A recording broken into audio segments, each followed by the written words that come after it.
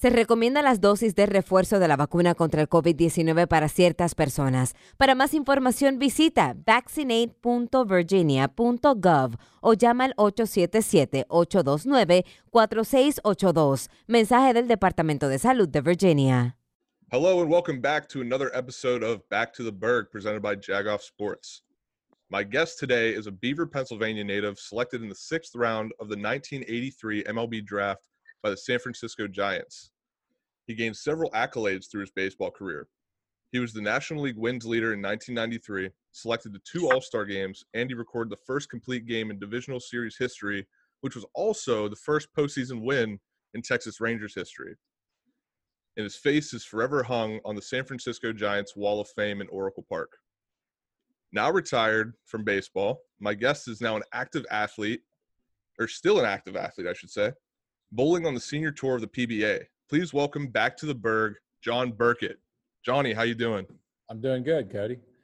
Good, Thanks for good. having me on. Oh, yeah, we got this other guy. Says he knows you. Says he's known you for a long time. Also says he taught you how to pitch. I don't know if that's true. Well, it's not true. I mean, he's close. It's close. He taught me how to hit. So if anybody out there, if you want to check out my hitting numbers in my career, it's a good thing I became a pitcher and learned that instead of since this is Back to the Berg and we're talking about your childhood, figured we'd bring on your childhood best friend who you're still friends with today, and that's Kenny fucking Wallace, as I know him. Hey, be nice. Mr. Canadian Mist. Yeah, Mr. Canadian Mist. Yeah, be nice now. All right, so let's just get into it. What are some of your Kenny guys' and I grew up.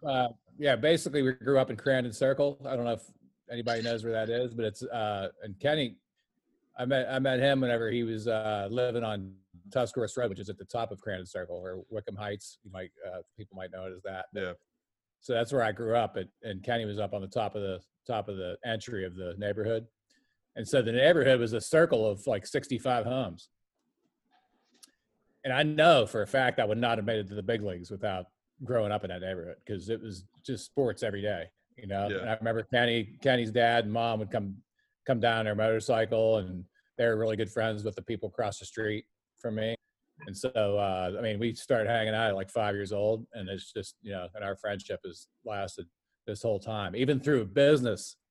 We're in business together. Wallace and Burkett LLC. Yeah, we were just talking about that. Yeah, we buy homes of yours for a summer. And rent some out and everything. So our friendship is even lasted through that. We've had some challenges, but it's been great. That's awesome. He's a great guy. A lot of people can't say that. They can't say they've been friends for, I don't even know 40 plus years. Yeah, we've been pretty lucky that way. Yeah. It's hard to find, a good friendship for that long period. 40. So let's get into the sports. You said you guys played sports every day growing up. What was the routine? Did you guys play like 3 different sports every day? Was it a sport a day? What were you guys doing to be active? Go ahead, Ken. Well, it all depends. If it rained, we'd be inside in the basement. We'd be throwing a Nerf ball. Remember the Nerf ball and the bat and stuff? We'd be doing that on the inside, like wherever you hit it was a home run or a strikeout. Remember we could throw the Nerf ball and make it bend, drop out. You couldn't hit it. It was so hard. Oh, the nastiest pitch was the pinch. You could pinch the Nerf ball. You pinch it and throw the shit out of it. It was like a split finger. It would drop. Oh wow, that's crazy. But we did that inside when it would rain, Yeah. But we played. The middle of the neighborhood was like 4 yards that came together, and so we played baseball in that backyard all the time. And just a pickup game. We played football in the winter. I remember if it was 3 inches of snow on the ground, we'd just put on a couple sweatshirts and no pads. Yeah, we just go to people's houses and knock on doors and say, "Hey, you want to play?" Yeah. And people come, and after a while, everybody knew we were playing. Everybody started coming to the neighborhood to play. So we had nice teams. We had good 7-on-7, 8-on-8. And then we had people just sitting on the sidelines wanting to get in and play. Right. And we had people watching us too. It's kind of neat. Yeah, exactly. Yeah, and like you said, they'd just be waiting to get into the game, And There's a it lot of even, talent. yeah, exactly. And then it even morphed into challenges in other neighborhoods. Like we had a legendary game in Vanport where I was the quarterback, and Wallace, I'm telling you, MVP. Oh, please. Cody, he broke it. He was tackling guys, and they were saying, "Hey, man, you can't be tackling that low." He was just taking people's legs out and stuff. And Hey, that's how you got to do it. we You were got to get the job done. He broke a dude's hip in the game. Yeah, ambulance came. Took him out. What was his name? That was stupid. He's embarrassed about it. But dude, Well, I mean- you were like, you hit like a brick shit house. It was crazy. Yeah, those were fun times for sure. Yeah, but anyway, yeah, we played a bunch of different games.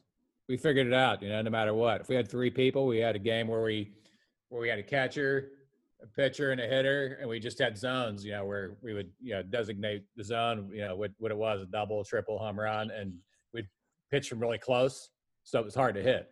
Yeah, Yeah. with tennis And ball. with a tennis ball, yeah, we wouldn't even have any gear on, huh? Tennis We'd ball. take The fouls wooden at bat. left. Me Yeah, and right. Johnny Styles, man. We freaking Yeah, played all the time. all the time. Yeah. If there was nobody else to play, then we'd grab other people if we could, But it all started from your older brother and his friends, and they let us play with them, at a young age. Yeah, they were like 3 and 4 years older than us, but since we were pretty good, they would include us in their games. Yeah. I mean, the games are big. You're right. I mean, there was people waiting to get in and stuff. I remember up in Ponch's, up Ponch's yard up there when it drops down. Oh, yeah. But we go there and play a lot, But And hey, Cody, at night we didn't let our abilities go to waste either. No. What did we What'd do you at guys night? We did all kind of stuff. Listen, Crandon Circle was vandalized from the Murray Burkett gang. Oh my God! Like, So what's that about? What is that? You got to get into that. Vandalized? Yeah, we were it's bad. great. I mean, like I said, we would use our abilities, our strong arm strength. Oh, geez. Cause Okay. havoc, I think I know. cause what you're havoc in talking the about. neighborhood. So we would take people's gardens and take tomatoes out of their garden, and we'd throw them up in the air real high and let them land on the roof of their house. We'd have like 5 guys, right? We all Yeah. had good arms. We had 3 guys throwing high, real high, and 2 guys throwing straight. And all you'd hear is boom, boom, boom, boom, boom, boom, boom, boom. It was like a machine gun on top of the roof. Oh, wow. That's funny. And Oh, of course, they'd come out. snowballs. I mean,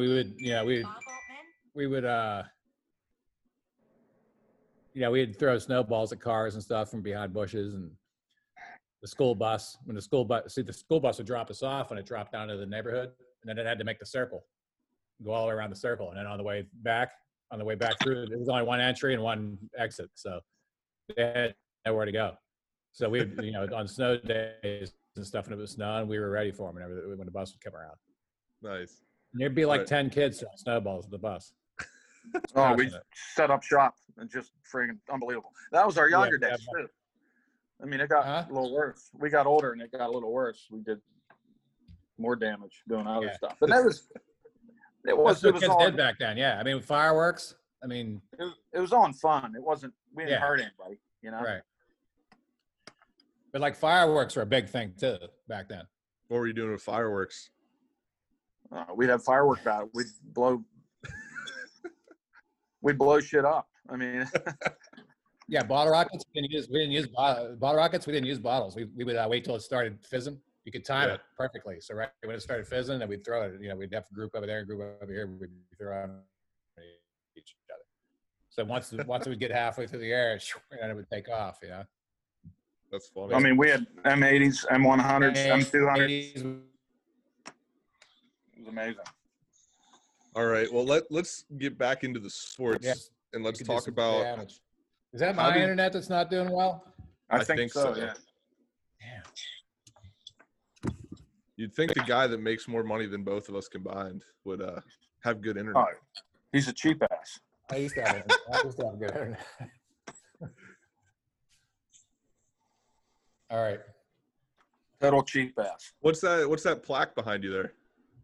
Hmm? That plaque you walked by.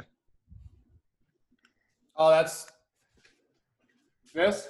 Yeah, what is that?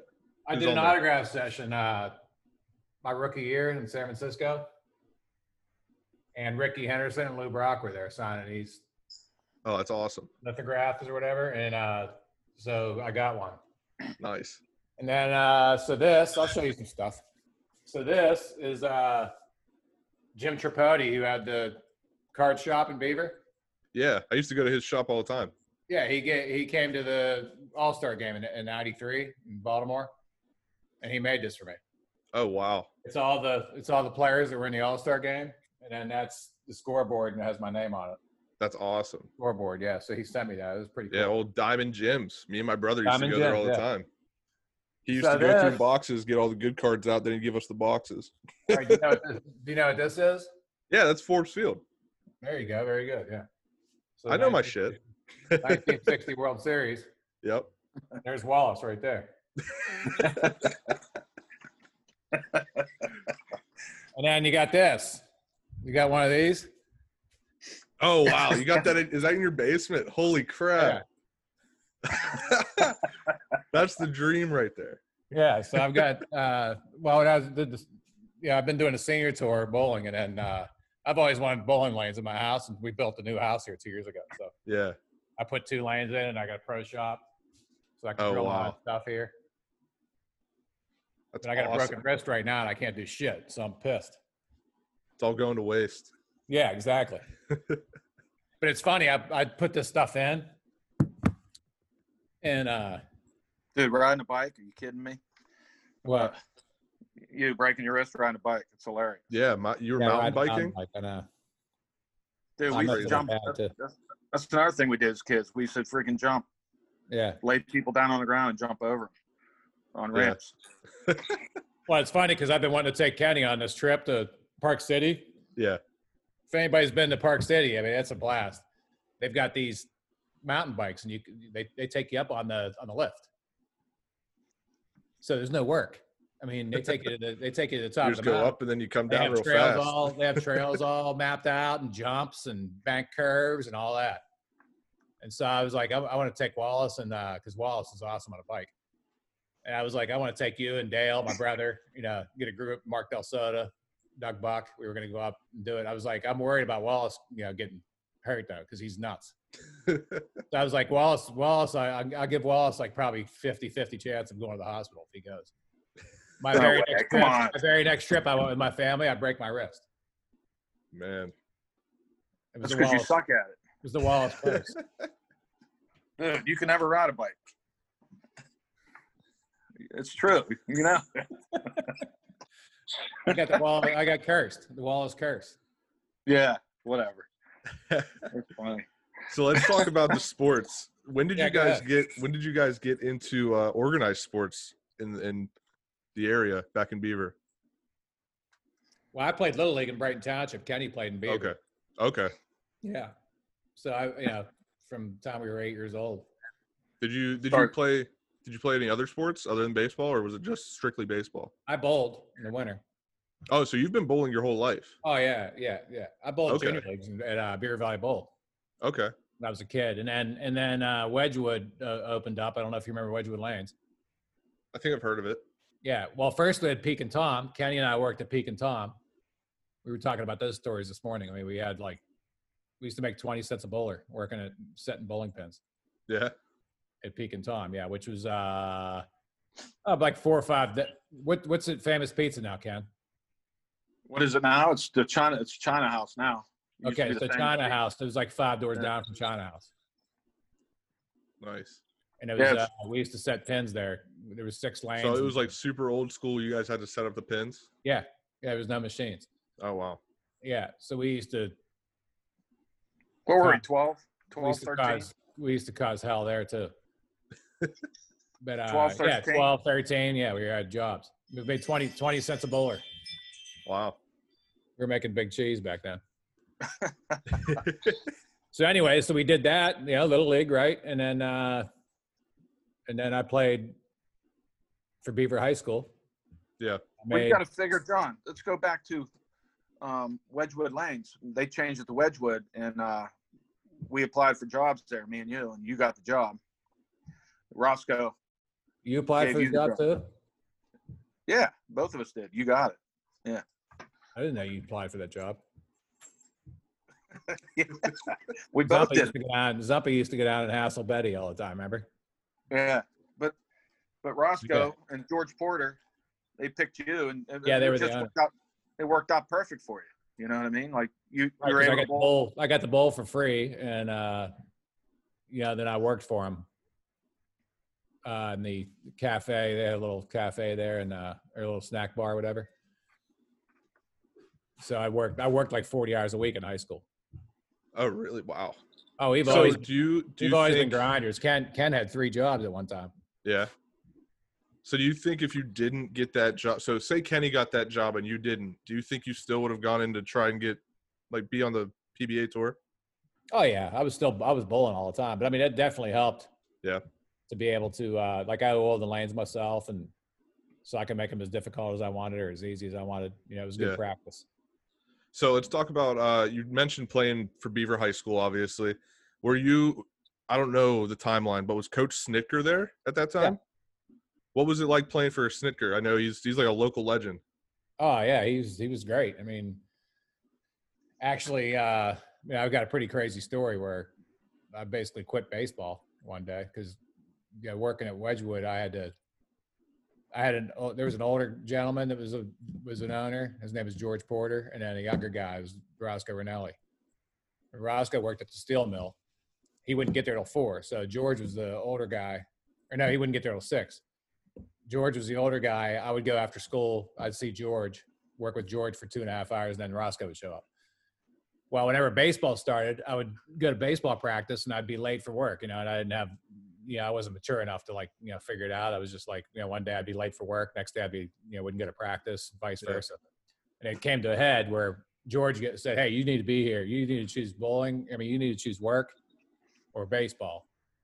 And so I quit baseball. Wow. The next day I didn't tell Snitz. I told my buddies, I was like, hey, tell Snitz I quit. And luckily, luckily Snitz showed up at the bowling alley that night. And he was like, what's this about you quitting baseball? I go, yeah. I said, no. And Roscoe was there, fortunately, and Roscoe likes sports. Yeah. Big time sports fan. And Roscoe was like, you quit baseball? And I go, yeah. I said, because George said I either got to choose work or baseball, And Roscoe's like, no, you're not quitting baseball. He said, you can work your whole life. He goes, you're not quitting baseball. He goes, we'll make it work here. And so they both got together, and Johnny Styles played third base. And the days that I pitched, I was there. And whenever I didn't pitch, Snitz let me go to work. And, because he knew I wanted to bowl also, My intentions were to be a professional bowler out of high school. Oh, so baseball, was being a professional baseball player even on your mind? Yeah, I mean, kind of, but I was thinking from Beaver, you know what I mean? Nobody ever made it. I was good in high school, but I didn't think I was, really good. So let's get into that process, because you were drafted out of high school. What was the scouting like? Did you know you were being scouted? Back then you didn't have the internet to tell you, these are the top prospects. Right. So what was that process like? Ken, do you want to go? Yeah, I'll go. Yeah. But, I got you just this. I don't want you to have to sit there and just, Kenny and I are, we're still tight, and he's the best buddy anybody could ask for. Yeah. Thanks, bro. He's the man. I'll check you later. Love you, man. All right, love you. Check you later. All right, thanks, Kenny. All right, bye. But so anyway, so my junior year, I was 9-2, I think, and scouts started coming out. Yeah. They'd be behind the backstop, and their radar guns and all the business, And then I had a couple tryouts that year, and then my senior year got pretty crazy. Yeah. Where there was 20 and 30 scouts behind home plate every game that I pitched. Wow. Yeah, it was full. That's crazy. Yeah, so, okay. I mean, we had a really good team. Yeah. Who else on that team? My dad tells me about him all the time. Was it from that team? There's another Doug pitcher. Pyatt. Doug Pyatt. Doug Pyatt got drafted. Well, he went to Western Kentucky. So he played at West. He didn't get drafted out of high school. He went to Western Kentucky for a year or two. Then he got drafted, and he made it to the big leagues. I mean, he made it with the Expos, Cleveland. I think he pitched with Cleveland too. But I mean, Doug was every bit as good as me. Yeah. He probably threw a little harder than me, and he could hit. I mean, he was an all around player. Yeah. And I was basically a pitcher. That was it. But we had, I mean, Jim Hummel was our shortstop, and Johnny Styles played third, and Jimmy Rubino played second, and Doug Dragon played first. Bobby McCann was our catcher. He did a really good job. He had a plate. And Shiloh, who's a legend, football legend from Beaver. I mean, he played our senior year. Because he's just such a great athlete. And Snitz knew we had a chance to win. And so he put him on our team, basically the best athlete in the school, and he played left field for us. Nice. And he did a really good job in left too. So, but anyway, we had a really good team and made it all the way to the state final. And I ended up going 12-0 for the season, and scouts were coming, and we made it real deep into the state. So I got a lot of exposure that way, so it all worked hand in hand. I mean, if we were on a terrible team, it'd have been probably a little different story, but I got a lot of exposure that summer. And so I think I was pitcher of the state that year, the state of Pennsylvania. They did like a ranking every year, and so I got drafted in the 6th round. So how did that go down? Like back in the day, did they just give you a call? Like you didn't know who was calling? Just somebody. Because it was pretty funny. So what? It's a pretty funny story. Okay. So we played somewhere, I think Shippensburg or something, and I came home, and there was a piece of paper about that big below the phone. Yeah. Because we had the house phone, back then, and it said San Francisco 6th round. That's how I found out. There was nobody at the house. That's all it said was San Francisco 6th round. My mom answered the phone or something, and it said, yeah. And it was a piece of paper about that big. Wow. And, that's hilarious. Yeah. And so I guess she was at work, and, my parents were divorced at the time. So my mom was working all the time. So, so there was no big party or, anything like that. So Snitz was basically my agent. I mean, the scout came to my house, and I remember negotiating that day. They started out at like $6,500. Yeah. And we got them to 12.5. Nice. And so I was making $1.50 an hour at the bowling alley. So when I got a check for 12.5, I thought, damn, I could retire now. Exactly. But so when did it actually settle in? Since it wasn't a big oh my God, you were drafted. When did that actually settle in that you're like, wow, I got a chance to go to the MLB? Right. Well, and the thing is that we play, our focus was on winning the state championship. Obviously. I mean, I love my guys and everything. I swear to you, I mean, of course I was happy about getting drafted, but my real focus was my buddies, I mean, we had such a close knit group, we wanted to win it all, and we didn't, we fell a little short in a 2-1 final. I mean, Pye pitched the final, pitched a great game. And, they were a good team. We played Reading, and they beat us. But anyway, I was more focused on that. And then, I mean, I literally left 2 days after we lost. 2 days later, I was on a plane to Great Falls, Montana. That's where I started. Wow. Yeah, I played rookie ball in Montana. So that's kind of where it hit. I remember getting into Great Falls at 2 a.m, and we had a bus trip the next day to Lethbridge, Canada. That's where the Dodgers were. And we took a school bus. It was like a 6-hour drive on a school bus. And I fell asleep on the guy's name's Ken Dressler. I fell asleep on his shoulder because I was so knocked out, from all traveling all night. All the travel and all that, yeah. And he always told the story. He's like, I remember whenever you started, the first day, you're drooling on my shoulder. We ended up being friends, but yeah. So I went to Great Falls, and I was 2-6. So my senior year, I was 12-0, and I had I think I gave up 20 hits in 95 innings, and had 160 strikeouts. And I mean, I'd strike out 15 and walk none, I've always had pretty good control. So, I mean, I bet my average line was probably 1 walk and 13 strikeouts, my senior year out of school. But a couple of hits. Pitched complete game every time. I mean, I would never get taken out, And Pyatt was the same way. I mean, when he and I took the hill, it was we were pitching 7 innings. Yeah. There was no pitch counts or anything like that. It was just go get them. But yeah, that's about it. I mean, and I can't remember where I was going with this, but oh, okay. So I went to Great Falls. I was 2-6 with a 6 ERA my first year. Oh, So wow. talk about getting a slap in the face. Yeah. Yeah. So you go from dominating Western Right. Pennsylvania and all of Pennsylvania in the playoffs. Now you're like, Yeah. here's reality. Yeah, exactly. I mean, that's something that people don't realize. Yeah, I was a high school kid from Western Pennsylvania, and when I went to Great Falls, Montana, I mean, I was playing against guys that played 4 years at Stanford. You know what I mean? Yeah. And my basic attack was sinker, sinker for a strike, and I'm 0-2, and I'm throwing a curveball. Yeah. I'm gonna try to punch him out here. So they kind of figured out my pattern pretty quick, and they were on it pretty quickly. But yeah, I remember it was a rude awakening. And then I had really good coaching. I was real lucky to have really good coaching. I think it was all the coaches I ever had. So I don't know if it was, but I really think I had good coaching all the way through. I went to Clinton, Iowa the following year, the Midwest League. Then I went to Fresno, California, another A ball. So I went rookie ball, low A, high A. And then I went to double A, Shreveport. And that's where I met my wife. Oh, nice. Yeah, 86, 87, a little bit of 88. And then I played in Phoenix for 2 years, 2.5 years, so 7 years total.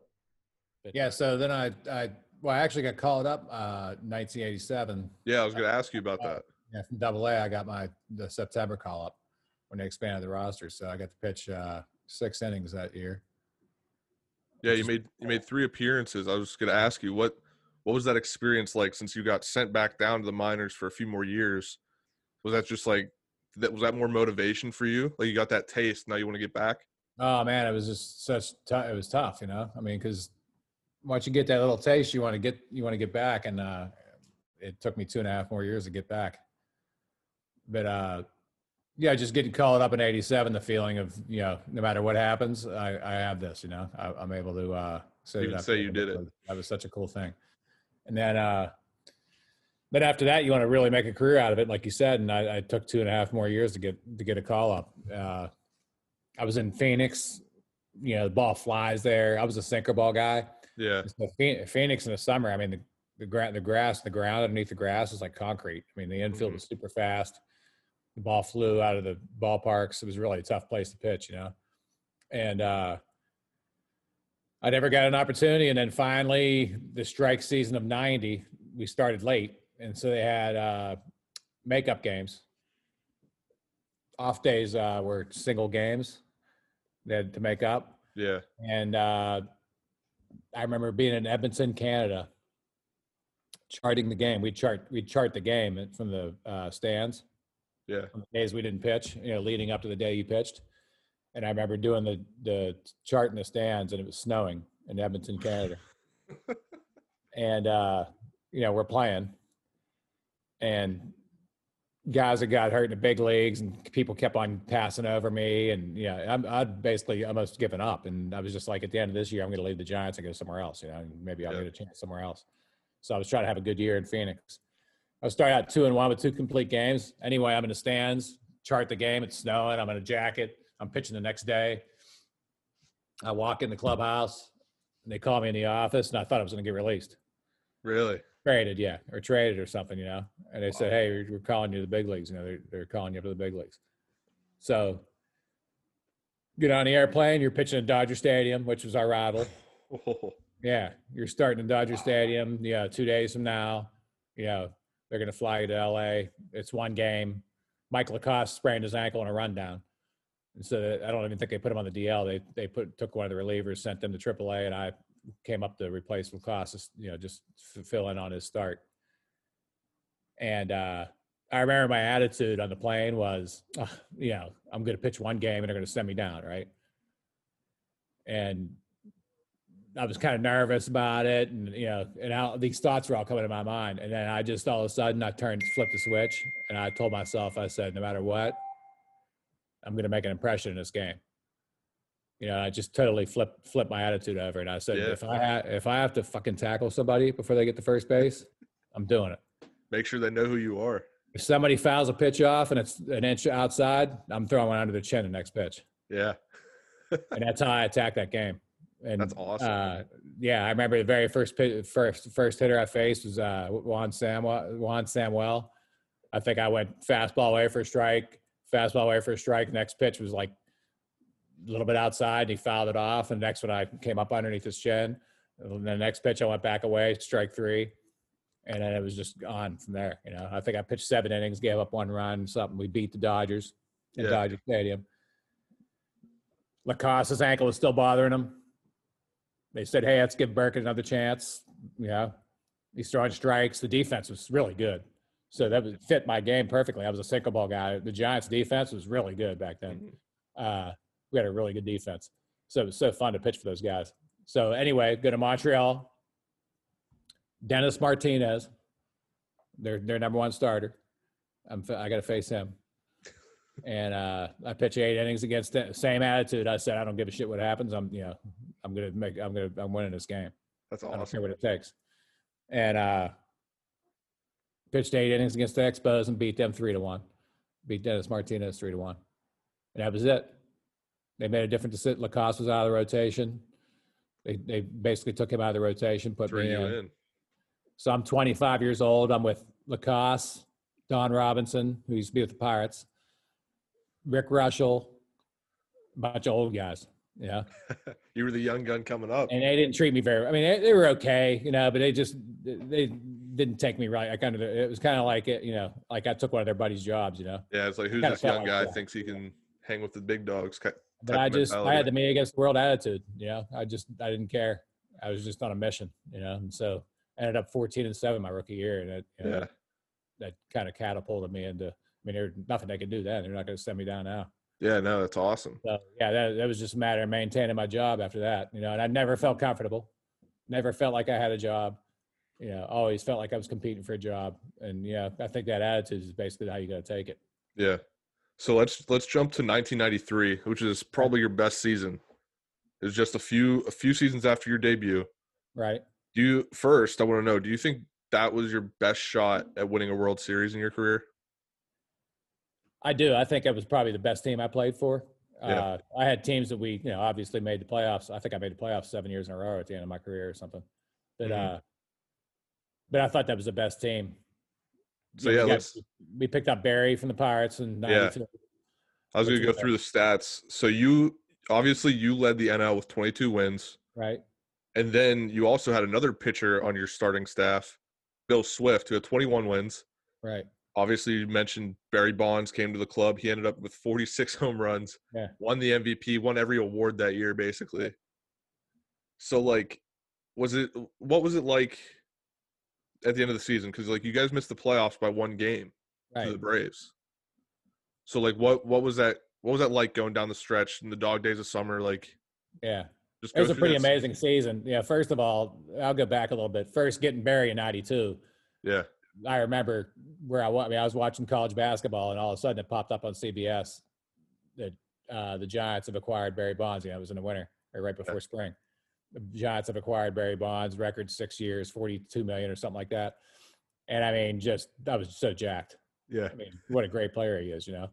And I remember going to spring training and him playing left field, and it was just amazing how good he was in left field. I mean, our defense was already good, and then to have him in left field was just unbelievable. But anyway, so that gave us a legitimate shot, you know. Yeah. And then 93 comes along. Roger Craig steps down. Dusty Baker, who was the hitting coach, who was like a big help for me. Yeah. Dusty would sit next to me as a hitting coach. I learned so much from him. He would talk to me about the hitters on the other team before I'd pitch against him. You know, hey, this is how you want to attack this guy. This is how you want to attack. So we were really good friends, and he was really helpful. So he becomes our manager. Everybody loved him. I mean, everything was just in place, you know. And so we have like a 10-game lead at the All-Star break, I think, over the Braves. Yeah. And so we have the All-Star game. I make the All-Star team. I think I was 11-2 at the break. And then the Braves pick up Fred McGriff. There's a fire like in the stadium. And they said that was like the symbolism of their catching on fire, you know. I think the Braves went like 50-10 in the second half or something crazy. It was stupid. That's ridiculous. So they caught us. and took like a 3.5 game lead on us. A lot of people don't realize that. And they'll say like the Giants choked. I mean, we won 103 games, right? So Yeah. anyway, yeah. So not I mean, choking. there wasn't a lot of that, but I mean, you did hear that every once in a while. But, Yeah. but we actually were down 3.5. I mean, we could have, shipped to them. We were never going to do that. But so we were down 3.5 games. We came all the way back and tied it with 4 games left. The Braves played the Rockies at Atlanta, and we had the Dodgers at Dodger Stadium. Yeah, It's a rough so spot. Swifty and I, we pitch on schedule. We win the first 3 games in Dodger Stadium. The Braves beat the Rockies the first 3 games, so we're still tied, 103 wins apiece. The Braves had beaten the Rockies every single game that year. That never happened in Major League Baseball history. They were like 13-0 going into the last game of the year. And so we had a young kid, Solomon Torres, was on our team. Our starting rotation was in shambles. It was Swifty and I, and then we had like 15 other guys start for us. That's crazy. I mean, so we had Scott Sanderson, Jim Deshaies, a lot of old names we brought in. I mean, it was just trying to fill those holes, And this kid, Solomon Torres, was very talented. It was between him and Scott Sanderson to pitch the last game of the year. And it was a big decision. Dusty had to make this decision and probably still critiqued over it today. But I honestly, at the time, I was like, I would pick Solomon Torres, because you have to go through that yourself, You can't criticize your manager unless you go through it yourself. And he asked us too. Dusty was like, what would you do? What would you do? It was a big decision for him. So we go with the young kid, and, he didn't handle it very well. I mean, it was a blowout. We got blown out. And that could have happened with Scott Sanderson too, We don't know. But Scott Sanderson was basically a 5-inning pitcher at the time. Although I did learn my lesson. I never became a manager, but I thought if I'm ever a manager, I'll always go with the experience. Yeah. And if he lasts 3 innings, he lasts 3 innings. But at least I got a guy that I know is not going to get too worked up out there. He's going to know what he's doing and be fine with it. Yeah. So anyway, the Braves win, and they win 104 games. We win 103. So that'll probably be the last time you see a team win 100 games and not make the playoffs, because yeah, exactly. Back That's then, just so crazy. There was no wild card. Yeah, it was just 2 teams from each league. Yeah, right. So you won there was 3. There was 3 divisions. Oh, there was? Yeah, we had National League East, National League West, National League Central. Right? Yeah, but maybe it was. Yeah, but maybe playoffs. Huh? Playoffs was just 2 teams from the league. Oh no, you're right. Yeah, so it was just National League East, National League West. That's right. Yeah. Because we were in the National League West, and the Braves were in our division, which is kind of funny, right? Yeah. Yeah. The Cincinnati Reds were in our division. That's so weird. Yeah. The National League East was the Pirates and the Mets and the Marlins, because the Marlins came in. Yeah. But anyway, yeah, that was the old. Yeah, nobody knew anything about geography back then, I guess. You're right. Yeah, there was only 2 divisions, so that's why we were out. There was no wild card or anything. So then in '94 they came in with the wild card and changed the whole playoff format and everything. So yeah. So back to your accomplishments. Obviously, leading the league in wins in '93. Do you think you got robbed for the Cy Young by Greg Maddux? I don't. I mean, it's such a hard thing to win. Yeah. I had 2 games. Maddux is just so consistent, and obviously a better pitcher than me. I mean, he's going to win it over me, for the same, right? Of course. Yeah. But I had two games. One of them in Pittsburgh when it rained. Again, I'm a sinker ball guy. Mm-hmm. It rained all day in Pittsburgh. I pitched that night. The field was like still wet, damp. I mean, the ball just skipping through the infield. I mean, I just gave up ground ball after ground ball hit after ground ball hit. I gave up like 8 runs in an inning and 2/3. It was my worst game in Pittsburgh. So that killed me, So my ERA ended up being like 3.6. But I had 2 games, that game and another game. I think New York. I think Shea Stadium, I gave up like 6 in like 3 innings. So I gave up 14 runs in like a 5-inning window of my season, So without those 2 games, which you can't get rid of, without those 2 games, I have a sub-3 ERA, 22-7. I got a better chance of winning it. But those 2 games pretty much cost me. And I don't think I got robbed, no. Okay. I mean, I was actually 4th, Yeah, that's what. Yeah, I actually I had a buddy at work. I told him I was interviewing you. He's like, "Oh yeah, you came in 4th in the Cy Young." Yeah. '93. Yeah, so and those guys all had better ERAs. I just explained to you, my excuse. Yeah. But But those guys all had better ERAs, and we all had basically the same record. I think Maddox was 20 and 10 or something, and Glavine had the same amount of wins I had. I think he was 22-8. Swifty was 21-8. So we were all right there, wins and loss wise, and they just had better ERAs. They were more consistent through the season, never had a bad game. Swifty was amazing. Yeah. Billy Swift was amazing. I mean, I never saw anybody give up so many ground balls. I mean, just easy. He could have had. There was games. I'm telling you right now. There's games right now. He could have had 4 pitchers playing the infield. Yeah. And there was just he had games where they would just be, routine 2 and 3 hoppers to the infielders the whole game. That's he had awesome. Like 22 ground ball outs. I mean, it was just. That's crazy. But he had an amazing season. Our bullpen was phenomenal. Probably the best bullpen I've ever had. Rod Beck was our closer. Mike Jackson was our setup man. Jeff Brantley was in the bullpen. Dave Burba was in the bullpen. They all ended up leaving and being closers somewhere else. Yeah. Our middle relievers ended up being closers or starters elsewhere. Like the year or two later, whenever the Giants didn't want to pay him anymore. Yeah. But So we had a phenomenal team, and 103 wins says it all. We just picked the wrong season to win 103. So to go back, you said, just a little aside, going back to Pittsburgh and pitching, what's that experience like to go back to your hometown? It was very hectic, but totally a dream come true. I mean, we've all driven through the Fort Pitt tunnels and looked over. I mean, I remember as a kid looking over at Three River Stadium and just wanting to have a day where I pitch in that stadium. And I got to experience that. That's awesome. It was an amazing feeling to have my whole family there to watch. And so I'll give you a little background story. So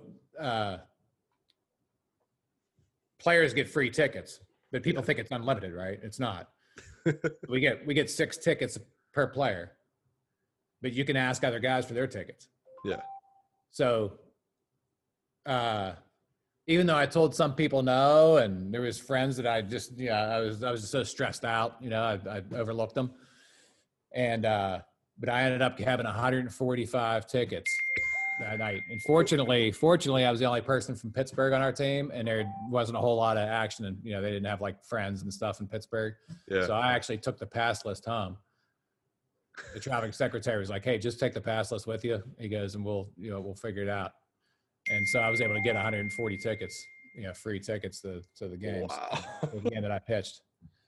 That was pretty special, and I won. I won my first game there, and to have my parents there and my my whole family, and, my cousins, and I mean everybody that my whole family lived there at the time, so they were all able to come, and my friends and everything. So it was really amazing to be able to stand out there on that mound and pitch, and then to win on top of it. I pitched really well, and I think I went 7 innings and gave up 2 runs or something. Yeah. So it was always special to come back there, but it's very stressful. For sure. Sounds like it. I mean, getting people tickets, and then where they're sitting, and I had people complain about where they sat, and Hey, you can't make everybody happy. Right. Everybody's gonna have a problem. Right. And I probably took it a little too hard at times because I was so stressed and just trying to pitch well, and and of course I wanted people to come and see me and everything, but it became like more of a job than anything else. Getting tickets for everybody and everything else. Made it a little difficult, but still, the experience was amazing. And pitching in the new stadium was pretty cool too. I think I almost threw a no-hitter one night, the first night I pitched there. Oh, really? I think I went 7 no-hit or something like that. And then Vanderwall took me up on the logo, the center field, the grassy knoll. That's crazy. He hit a home run like at the top of the 8th or something.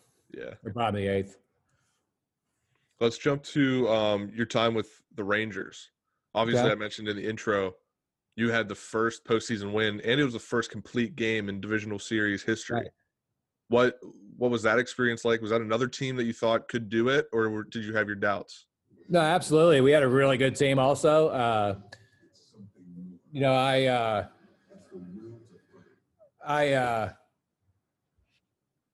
That was a pretty cool experience too. I was with the Marlins and we were 18 games out of first place. And I come into the clubhouse one day and we had 1-year-old twins and like a 3-month-old. Yeah. 1 year. We had like 13-month-old twins and like a 9-month-old or something like that at the time. And I remember coming in on Wednesday at the clubhouse in Florida, and they said, "Hey, you've been traded to the Texas Rangers. And they need you to pitch. They need you to pitch on Friday in Toronto." So I had to tell my wife, "Hey, honey, I just got traded. Pack him up and take him to Texas." Yeah. Now, So what's that's that? where the wives come in. It's crazy. Yeah. What's that experience like, being traded, moving around? Yeah, it's tough, man. I mean, especially on the wife. Yeah. It's hard to keep a marriage together and everything whenever they have a really difficult job too. So I mean, I was able to just leave and go pitch in Toronto, which is stressful enough. But so I ended up throwing like a 6-hit shutout my first game in Toronto, one of the best games I ever pitched. And so I fit right in right away and pitched really well down the stretch. And then I got to pitch game 1 of the division series at Yankee Stadium. Yeah. Which I'd never pitched there before. I wasn't in the American League ever before. So we didn't have interleague at the time.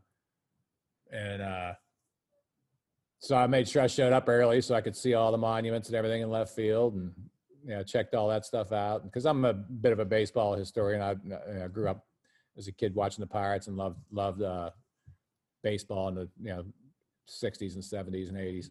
But and then I went out to warm up, and all hell broke loose. I mean, people were throwing hot dogs at you, and I mean, New York. I love those New Yorkers. Oh man, they're crazy. I mean, just yelling at me, and you're gonna get shelled, and I mean, just you got to really stay focused. But I had a tough first inning, and I remember Dean Palmer, our third baseman, made a great play to get us out of the inning. I think I had first and third, nobody out, and he made a great diving play down the line, and I ended up giving up 1 run in the first inning, and then Juan Gonzalez hit 2 home runs, and we ended up winning 6-2, I believe. I threw a complete game. Yeah. So, a lot of fun. Like you said, first division series win. The Rangers were in Washington. They were the Washington Senators. Yeah. Right? Yeah, Washington Senators. Yeah, they were the Senators, yeah. Yeah, and they'd never been to playoffs ever. So 25 years. So it was pretty cool to be able to do that. Yeah, that's crazy. It was funny because it was just people were talking about it here, are they ever going to make the playoffs? The playoffs were a lot harder to make back then. Yeah. And we made it, and then we won our first game, and then game 2 we lost in 11 innings, and then game 3 we had like a 2-0 lead in the 9th, and we lost. So we ended up losing 9 straight playoff games to the Yankees. I never saw them out again. I was supposed to pitch game 4 the next year and game 4 the following year, and I never saw them out because we got swept. Wow. Both times. But the Yankees were the thorn in my side my whole career. Oh, really? Yeah. Well, my last year we were down 3-2. I was with the Red Sox. Yeah. 2003, I pitched game 6. I didn't pitch very well. Me and Andy Pettit, we kind of grinded and didn't really pitch that well. And but we won, forced a game 7. And in game 7, people might remember, was the Aaron Boone 11th inning home run. That was the last game that I was on in the dugout. Yeah. So 5-2 lead, Pedro Martinez on the mound, bottom of the 8th inning, and I'm supposed to pitch game 4 of the World Series. I'm like, I got a pretty good chance of this happening, Yeah. With Pedro on the mound. He was, just unhittable. They got a couple of doinkers, a couple of bloopers, and they end up tying it without keeping a long story short. They tied the game and went extra innings, and then Aaron Boone hit the home run off Wakefield to win. Yeah. Now let's roll it back a little bit. Okay. You were playing for the Braves. I read this on Wikipedia, so I take Wikipedia with a grain of salt, so I don't know if it's true. But they said that your nickname when you were with the Braves was Sheets. Yeah. Because you'd make the polls and the betting. Right. What were you guys betting on? Okay, so we did. What I did was I did NFL football. I did everything. I did the college. I did the college. I did March Madness. I was always the organizer of all that stuff. I just loved doing that stuff. And so instead of me having to go around and chase everybody, and give them their sheets and all that, I would just yell sheets whenever I walked in the door. So that's where the clubhouse kids in Atlanta, they started calling me Sheets because whenever I'd walk in and I'd have them all printed up and everything, and I'd just yell Sheets, and everybody'd walk up and I'd pass them out. That's awesome. They'd fill them out and give them to me and give me their money. But I did everything.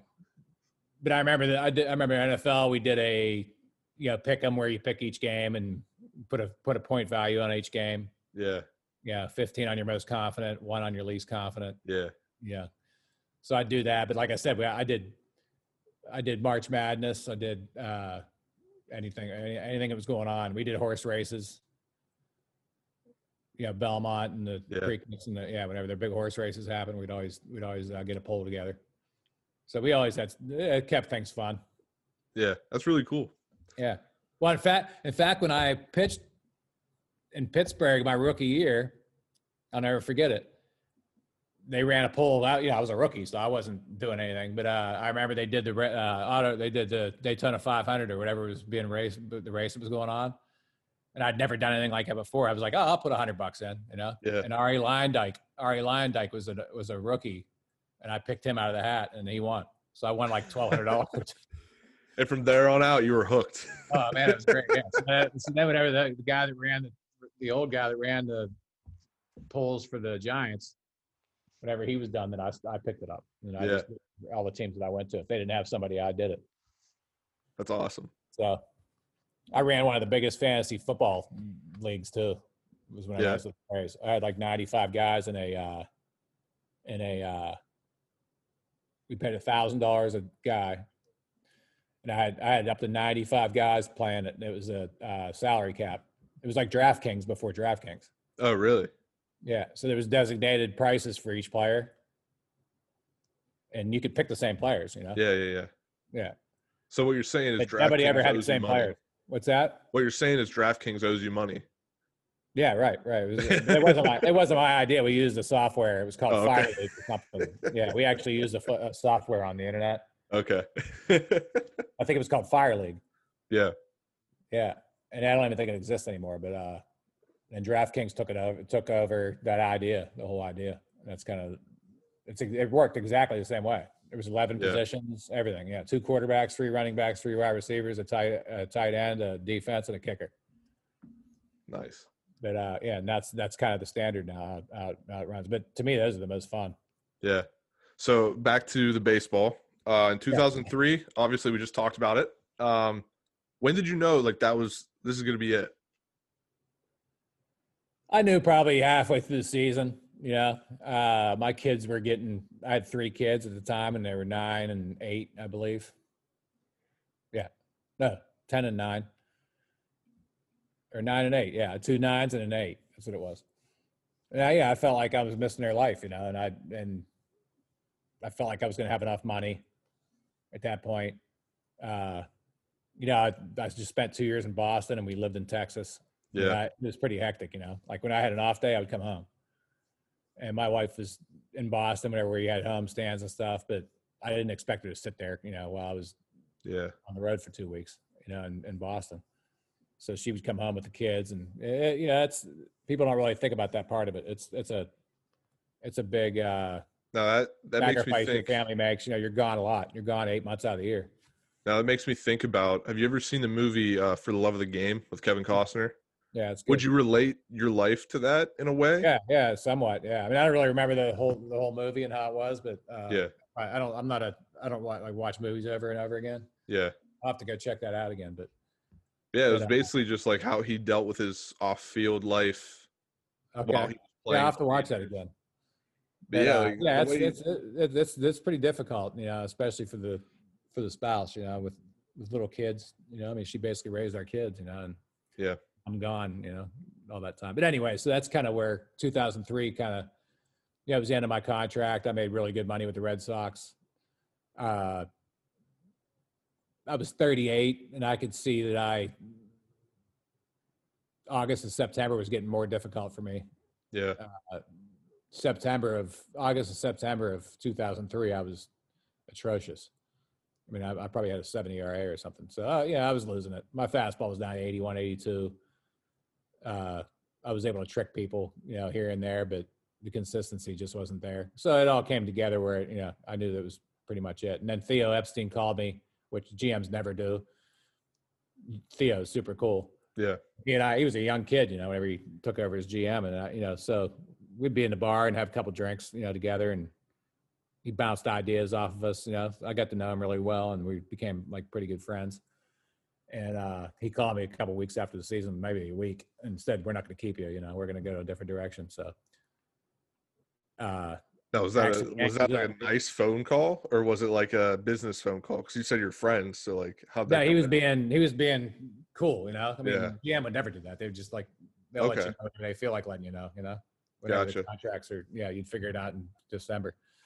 But yeah, Theo called me and said, "Hey, we're going to go in a different direction. Just wanted to let you know." And I was like, "I appreciate it, blah, blah, blah." And then, so I decided to just retire. I told my agent I wasn't interested in playing for anybody else. Yeah. If it was Boston, I might have done it one more year, but I wasn't going to play anywhere else. And then I'm on a ski lift. We literally started skiing that winter.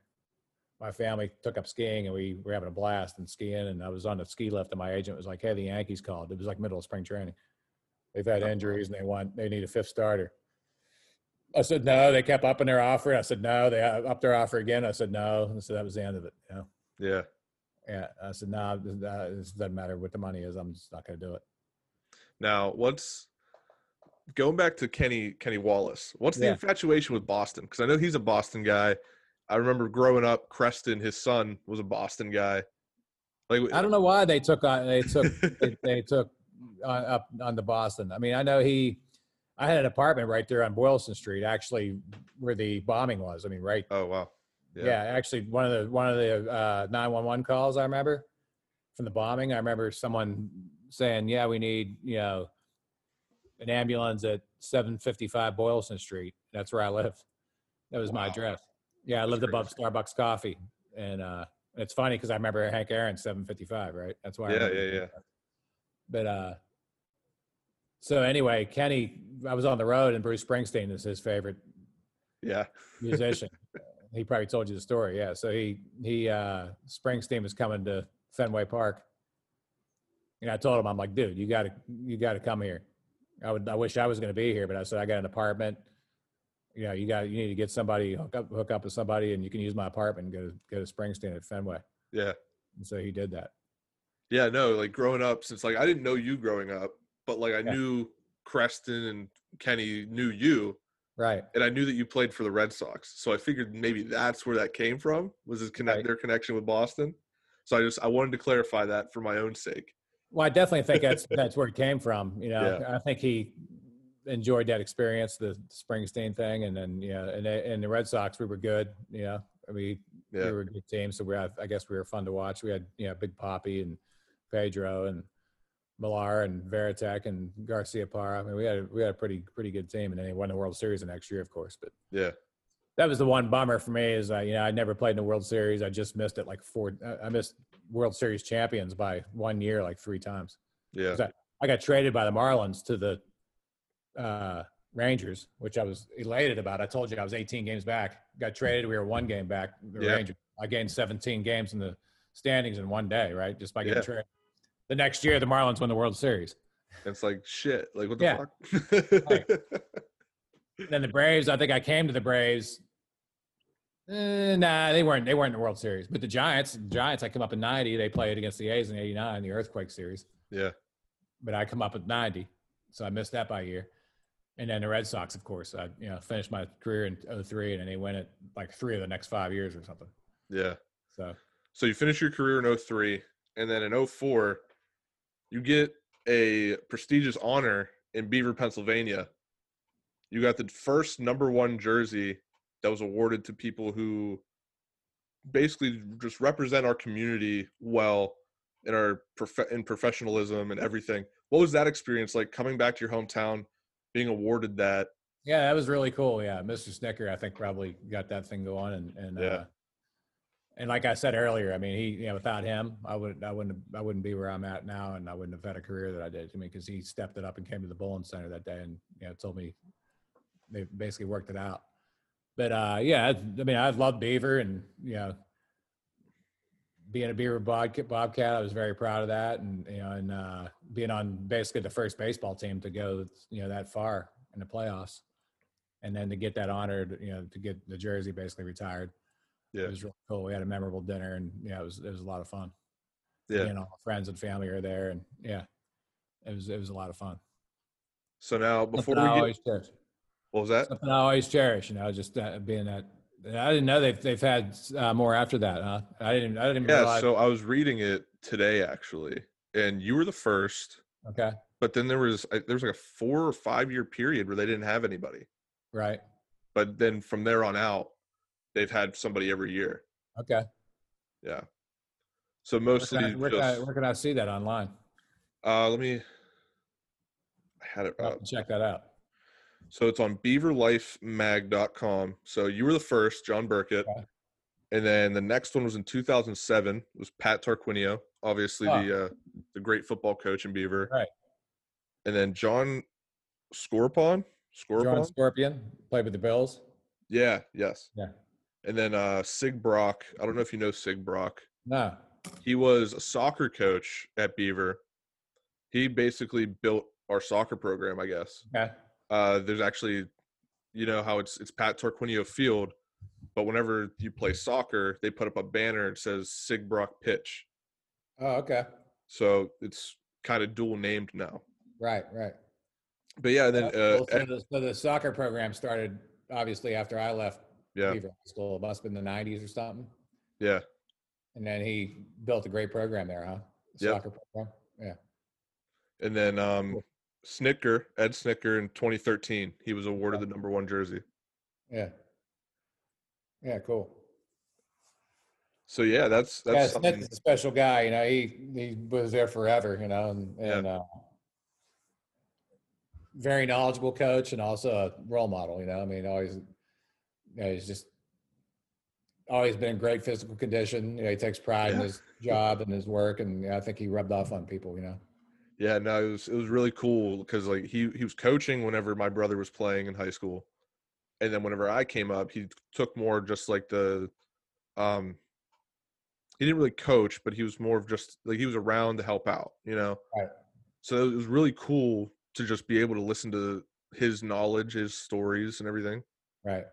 So before we get he into was football and baseball. yeah, I don't know if he helped out in basketball at all or not. I don't think so. I think he might have. Did he? Okay. That's something I'm not 100% sure on. Yeah. But before we move on, he was a jack of all trades for sure. He was very knowledgeable about several sports. So yeah. Before we move on to your bowling career, yeah, you had mentioned when we were texting, you mentioned that you got into poker. You were actually in the World Poker Tour. How did that start up? Okay, so whenever I retired from baseball, I needed something to be competitive in, and bowling was there, but I kind of just fell into poker watching the Chris Moneymaker, which you probably don't remember. Nope. Anybody that plays poker knows the Chris Moneymaker factor. So this guy named Chris Moneymaker, great name for it, right? Yeah. He got into the World Series main event, which is a $10,000 buy-in. But the way a lot of people got in was when online gaming was legal, you could get in by satellites, and he got in on a $40 satellite. So $40 has got to be 250 players, right? To build $10,000. So they had a 250 player satellite paying $40 a piece. He won that satellite to get into the World Series of Poker main event. Wow. He goes to Vegas, wins the World Series of Poker main event for like $2.5 million. And I remember in 03, it would be on ESPN all the time. That same show. It was on all the time. You'd see poker, and it would be Chris Moneymaker, and then winning the World Series. And I just started getting interested in it, watching it. And I love the math, and I love the whole table stuff where you're trying to pick up guys' tells and all. I just had an interest in that. And I thought after I retired, I'm like, you know what? I'm going to take this game on and study it and try to play. And I just got totally hooked on it. Yeah. From that time on. And I went to the World Series of Poker, played the main event once, made it to day 3, but you have to go to day 4 to cash. Yeah. I played the senior event when I turned 50, and I ended up like 220th out of like 4,800. I think I have a best finish in the World Series of Poker circuit events, which is regional events. I think I finished 3rd in a horse event was my best finish in that. I finished top 10 several times. I've never won one though. I've won some casino tournaments, run tournaments, but I've never won a big score. Gotcha. So now during COVID-19, I got this broken wrist. I can't do anything. So I've gotten into poker again. But anyway, going back, I played poker for about 10 years. All these tournaments, a bunch of cash games, blah, blah, blah. And then I turned 49 and I decided to get serious about bowling again. I bowled my whole life. I've always wanted to bowl with all the guys that, Pete Weber and Norm Duke and Walter Ray Williams Jr. And so when I turned 49, I thought, you know what? I'm going to start getting ready for the senior tour. And got refitted, got some people that were real knowledgeable here, worked on my game, tweaked it a little bit here and there to try to get me to be more consistent. And when I turned 50, I went on the senior tour. Yeah. Finally won my first PBA title last year. So I actually have a win. And here's the trophy. Oh, there we go. We love seeing hardware on this show. Yeah. That's awesome. Emerald Bowl, the Houston Challenge. So then I got away from poker, because I dedicated all my time. Whenever I went on, whenever I played poker, I'd go to Vegas for a week, play poker for a week and, play tournaments and stuff. And then, so now that I took up bowling, I got away from poker because I'm not going to leave the house all the time. I can't leave mama here all the time, so I pick and choose what I do. So then bowling took up all my time and I got away from poker. But now that COVID-19 hit, there's nothing to do. I broke my wrist. I can't bowl. Now I'm taking up poker again, and it's been fun. Yeah. I've been doing pretty well. I was going to say, poker's only fun when you make money, so I assume that's what you're doing. Right. So I played till 2 a.m. last night. But and it's cool because I have buddies that I played home games here in Fort Worth. Whenever I was into poker a lot, we had home games. We have a nice group of guys. And they asked me, and I say, no, I don't play anymore, blah, blah, blah. And then whenever COVID-19 hit, they were like, hey, we're playing online. So you don't have to come over to the house. You don't have to drink. You don't have to do any of that stuff. But just come online with us, man. It's fun. We can put, So I've been whacking them for the last 2.5 months. I've been beating them up. There you go. I think they're sorry they invited me. But I got back into studying and working on my game. But the thing about poker was back in the early 2000s, you were allowed to play online. Yeah. And the DOJ stopped it. But the thing about playing online is you can play a lot of hands quickly. Yeah. You can actually multi-table, I mean, I used to play 5-6 tables at a time. And so you're getting a lot of hands in, a lot of experience, right? Yeah. Well, now, if you run into young kids back then, they were always wizards because they'd play like 30, 40 tables. There was guys that did that. So if there was a young kid at my live table, if I went to Vegas, I had to be careful of that kid because I'm like, he's probably been playing a lot of hands online. Yeah. Blah, blah. But now that's not the case. No. Now it's illegal to play online. So you don't have those kids with seeing thousands of hand. So now whenever I see a kid, I think he's probably kind of weak. Yeah. I know I'm pretty weak on the table. Yeah. But like I said, it used to be if I saw a young kid, I was worried about him because I figured he's been playing online and seeing a bunch of hands. That's pretty crazy. Yeah.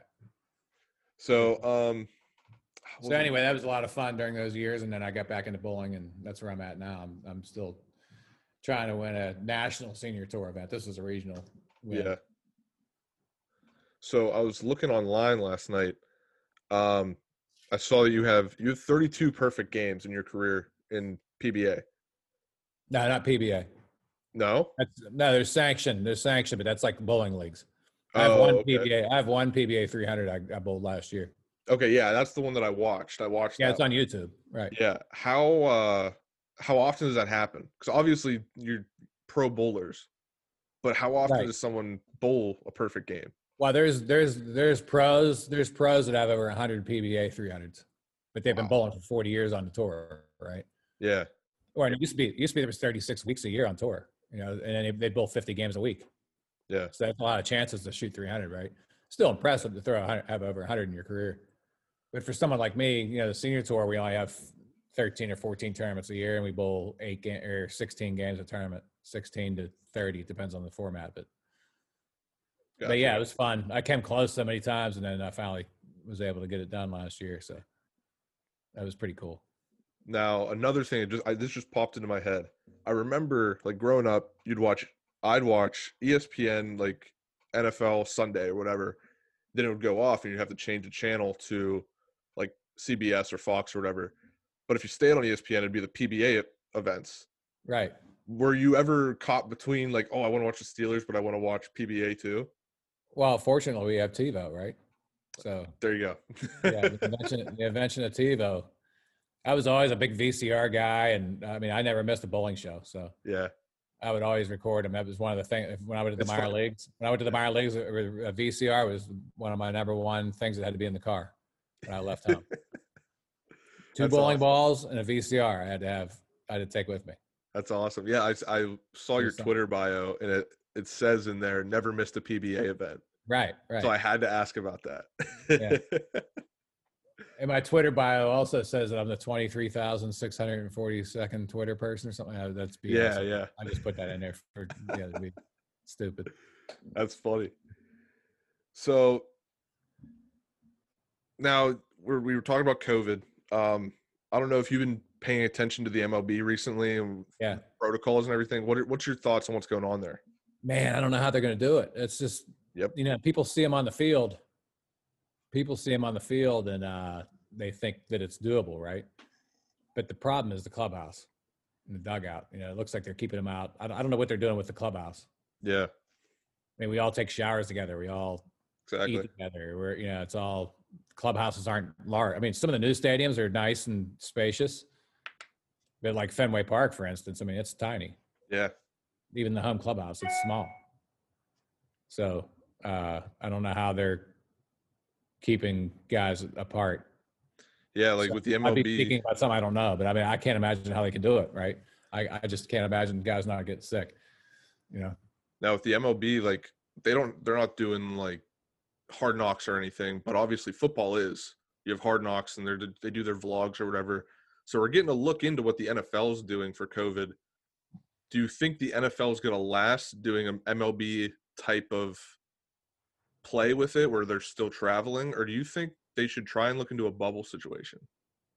Well, it looks like the NBA has done the right thing, right? Yeah. Football is when you talk about the NBA, I don't know, what are 11 guys on a roster? Exactly. I think that's the problem they run into. Yeah, right. I mean, with football, you have 53, and I think they're going to expand it, right? Yeah. So you have 50. Let's just call it 53. You have 53 guys sweating and talking, and in a clubhouse. Again, they're in the football stadiums. I guess they're their own stadiums now. So I don't know how big their locker rooms are, but they used our locker rooms before, and I know how small they are. I can't imagine 50. They're small enough for 25 guys. I can't imagine 53. Twice as many. Yeah.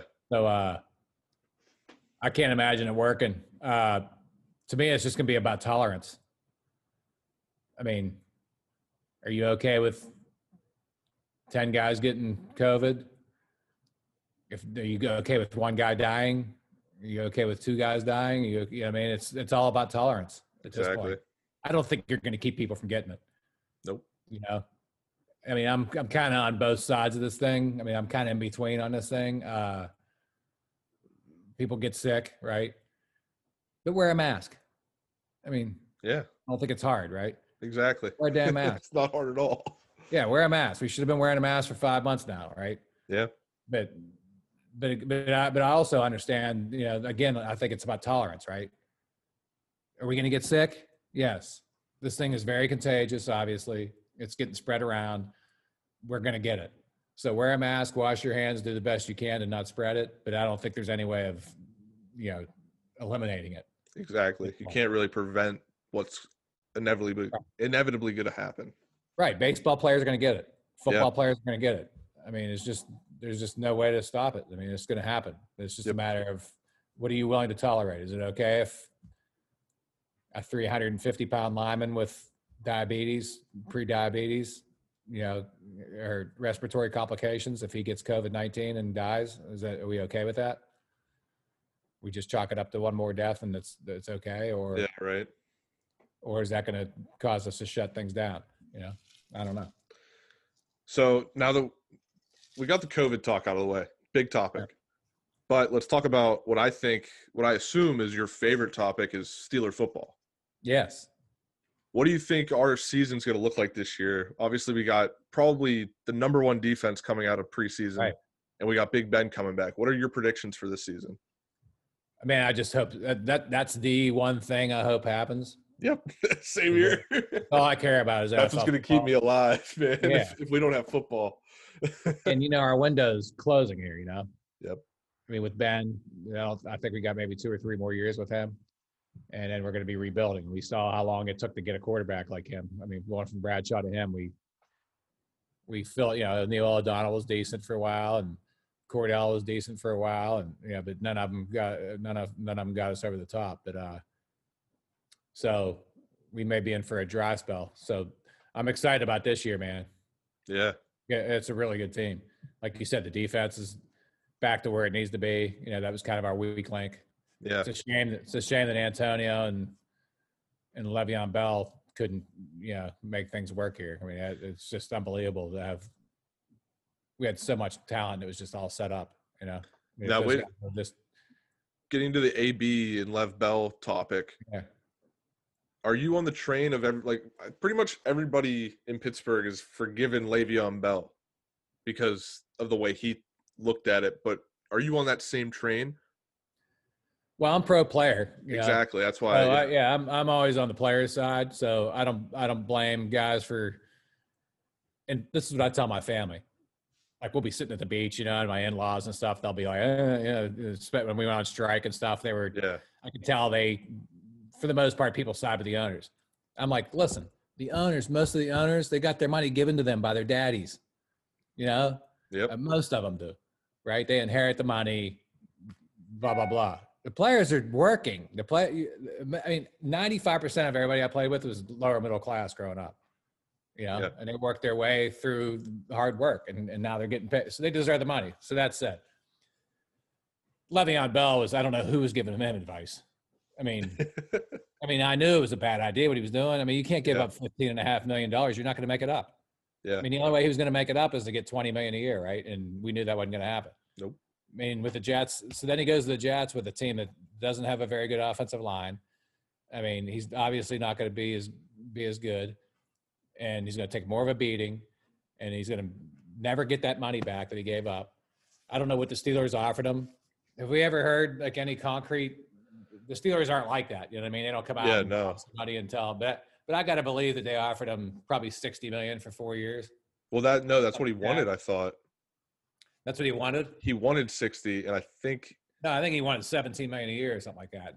And his franchise tag was 15.5. Yeah, I think you're right. But then he ended up getting whatever we offered him in New York. He got so that's been said. He got exactly what the Steelers offered in New York. Yeah. I mean, it's just a bad decision. Yeah, exactly. I mean, I don't know who was giving him advice or if he just didn't listen to it. Either way, it was a bad move by him. Now he's paying the price, but he's below average guy. I mean, he didn't even make the top 100. Yeah. I mean, he's all the way out. I think that's 100. The thing that he didn't. I mean, obviously, he says it's a business decision, but I think what he didn't understand was not every place has a good offensive line like the Steelers have. Right. Exactly. And for the style of play he has, he needs a line that can hold a block for more than 5 seconds. Right. I mean, he's a very patient guy. So, I mean, it was amazing to watch him. They were, although they never got on the field together. Martavis is another one. I mean, what a talent. I mean, just we had him to stretch the field. We had Antonio to, run the unbelievable routes and catch everything that was thrown near him. Yeah. And I mean, Antonio, I got to believe he's got some. I hope it's like he's got that CTE or something. I don't know what. Hey, ever since that Vontaze Burfict hit. Yeah. I mean, you hate to tie it to one hit and think that that's what it was, but I mean, maybe it was. I don't know. I actually just bought a card, if I can find it. I collect baseball and football cards. Oh, okay. And I found a card, and I was like, I have to buy this. It's so funny. Where did it go? But anyway, Antonio. Yeah. I mean, what a waste. I mean, he basically blew $40 million, probably. Yeah. Easily. Where's that? I bought this card. Hilarious. Face to face, Antonio Brown and Vontaze Burfict. It's a $1 card.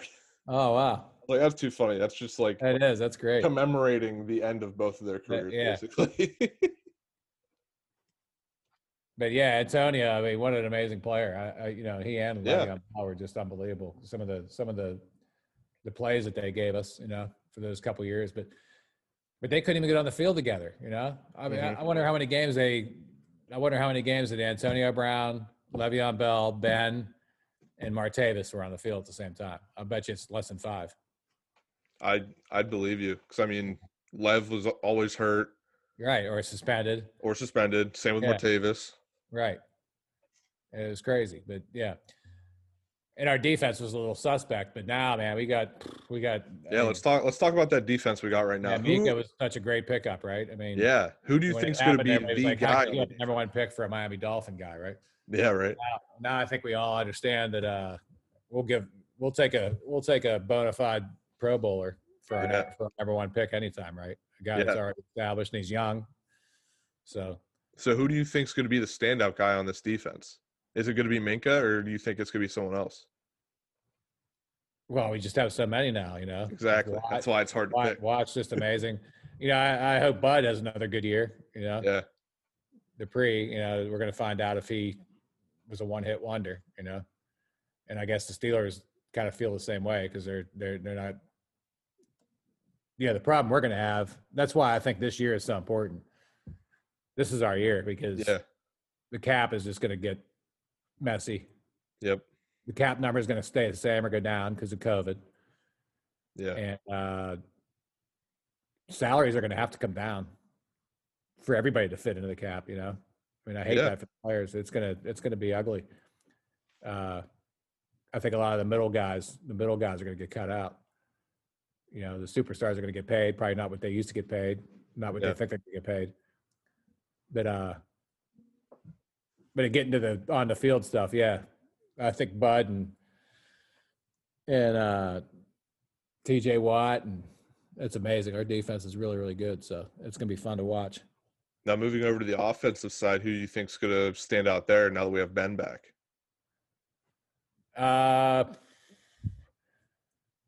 You gotta believe that the receivers are going to, we're going to see vast improvement, from all those guys. Yeah. Just because they didn't have anybody to throw to them last year. I mean, nothing against those kids, but I mean, they're not Ben. Yeah. So we're going to see exactly. I think we're going to see a lot more production out of the offense, and I love the fact that we're being underrated, right, and underestimated. Oh yeah, you got to love that. Yeah, people were overlooking the Steelers big time because we were 8-8 last year. But 8-8 with 2 backups. 8-8 with the team that we had our practice squad quarterback out there. So basically, what a job they did. I mean, Tomlin, a lot of criticism he gets, but I mean, amazing job to be. I mean, we were 8-6, right? 8-5 or 8-6. Might have been 8-5 at one point. Yeah. No, we were fighting for a playoff spot. Yeah, right. A couple ball bounces, I mean, the fumble in the Ravens game by Juju. Yeah, Juju, to answer your question, he's got to see a big. I mean, he was hurt a little bit last year, so and then also didn't have the quarterbacks.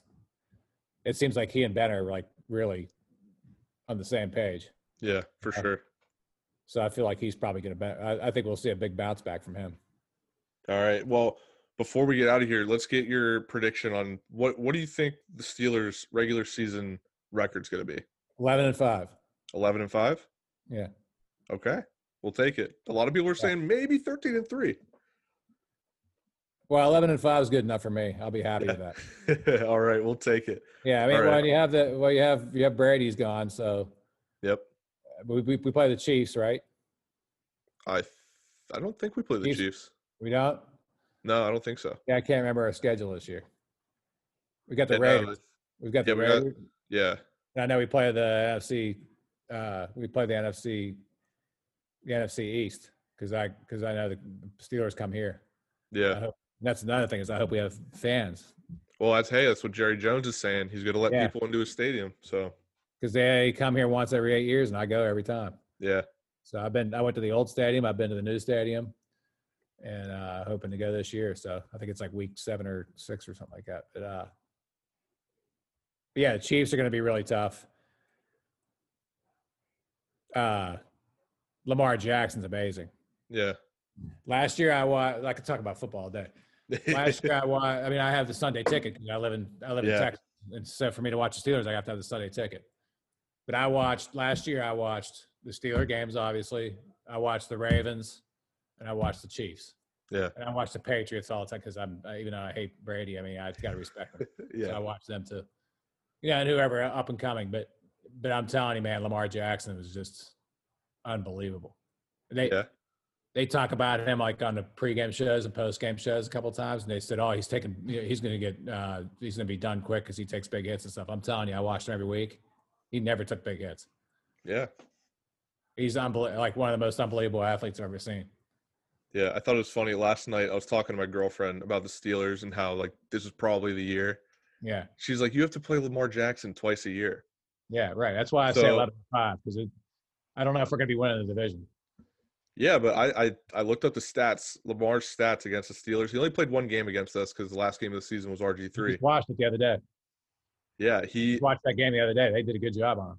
Yeah, he only had a 54 QB rating. He threw 3 picks. Yeah. He got sacked 5 times. So he's not going to be able to run away from us. Yeah. That's the way I see it. Yeah, I watched that game was on NFL Network the other day. Yeah. Because they were showing Lamar Jackson's MVP seasons. They were showing all his games, and I watched the Steeler game. Yeah. They did a really good job on him. Yeah. He was a little flustered. He was throwing the ball too soon, and guys were picking him and stuff. Yeah. Probably would have won that game if we had a quarterback. Well, and that was the Juju fumble. Oh, yeah, that's right. That was the Juju fumble in overtime. Yeah. We crossing pattern. He caught it, took like a step, and then their defender punched the ball out, and then Duck ran past it because it took like an odd bounce. Oh, Duck yeah. almost recovered it, and it bounced away from him, and then they recovered. But we'd have been on the 40-yard line going that way. Yeah. So one more first down, we'd have kicked the field goal. We'd have won. Yeah. But anyway, yeah, I'm jacked about this season. I'm just scared it's not going to happen. Right? Because I mean, like you said, we got the Ravens, you got the Chiefs. Yeah, but it seems we're really the underdog this year. It seems like sports are doing it, and like I said, it's about tolerance. Yep.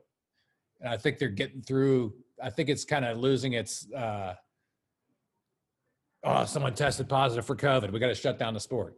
Yeah, I think the panic is kind of, dying down a little bit. Yeah, because I mean, I think the tolerance levels increased a little bit, where people are realizing, hey, guys are going to get it, right? Yeah, we're going to have to do the best job we can, but yeah, guys are going to get it. Hopefully, nobody dies from it. Exactly. That would be the worst. Right. If someone dies, it'll be shut down. Yeah. Yeah. So that's what I think. Yeah. So yeah, go Steelers. I'm telling you, man, we got a chance to win it all this year. So oh yeah, hey, I'll be locked and loaded. I expect us to go to the AFC Championship game. That's my prediction for this year. We'll at least get there. I mean, you got Baltimore. You got the Ravens, and you got the Chiefs. I think we're right there. Titans were impressive last year. Yeah, that's like my second favorite team is the Titans. Henry was amazing. He was a beast. Yeah. He was like watching Marshawn Lynch in his prime. Yep. I mean, he was pretty special, especially in the playoffs. It was so cool to watch them beat the shit out of the Patriots. Yep. All right, Johnny. But anyway, all right, Cody. Thanks for coming on. I really appreciate it. 2 hours. Yeah, right. I'm glad we could get some Steeler talk into this, though. Yeah. That's awesome. Anytime, man. Anytime you want to catch up or whatever. Yeah, for sure. Maybe we do a Steelers preview show or something, and we'll put you on. Absolutely. All right, man. All right, man. Thanks a lot. We'll talk to you later. All right. Appreciate it. Bye.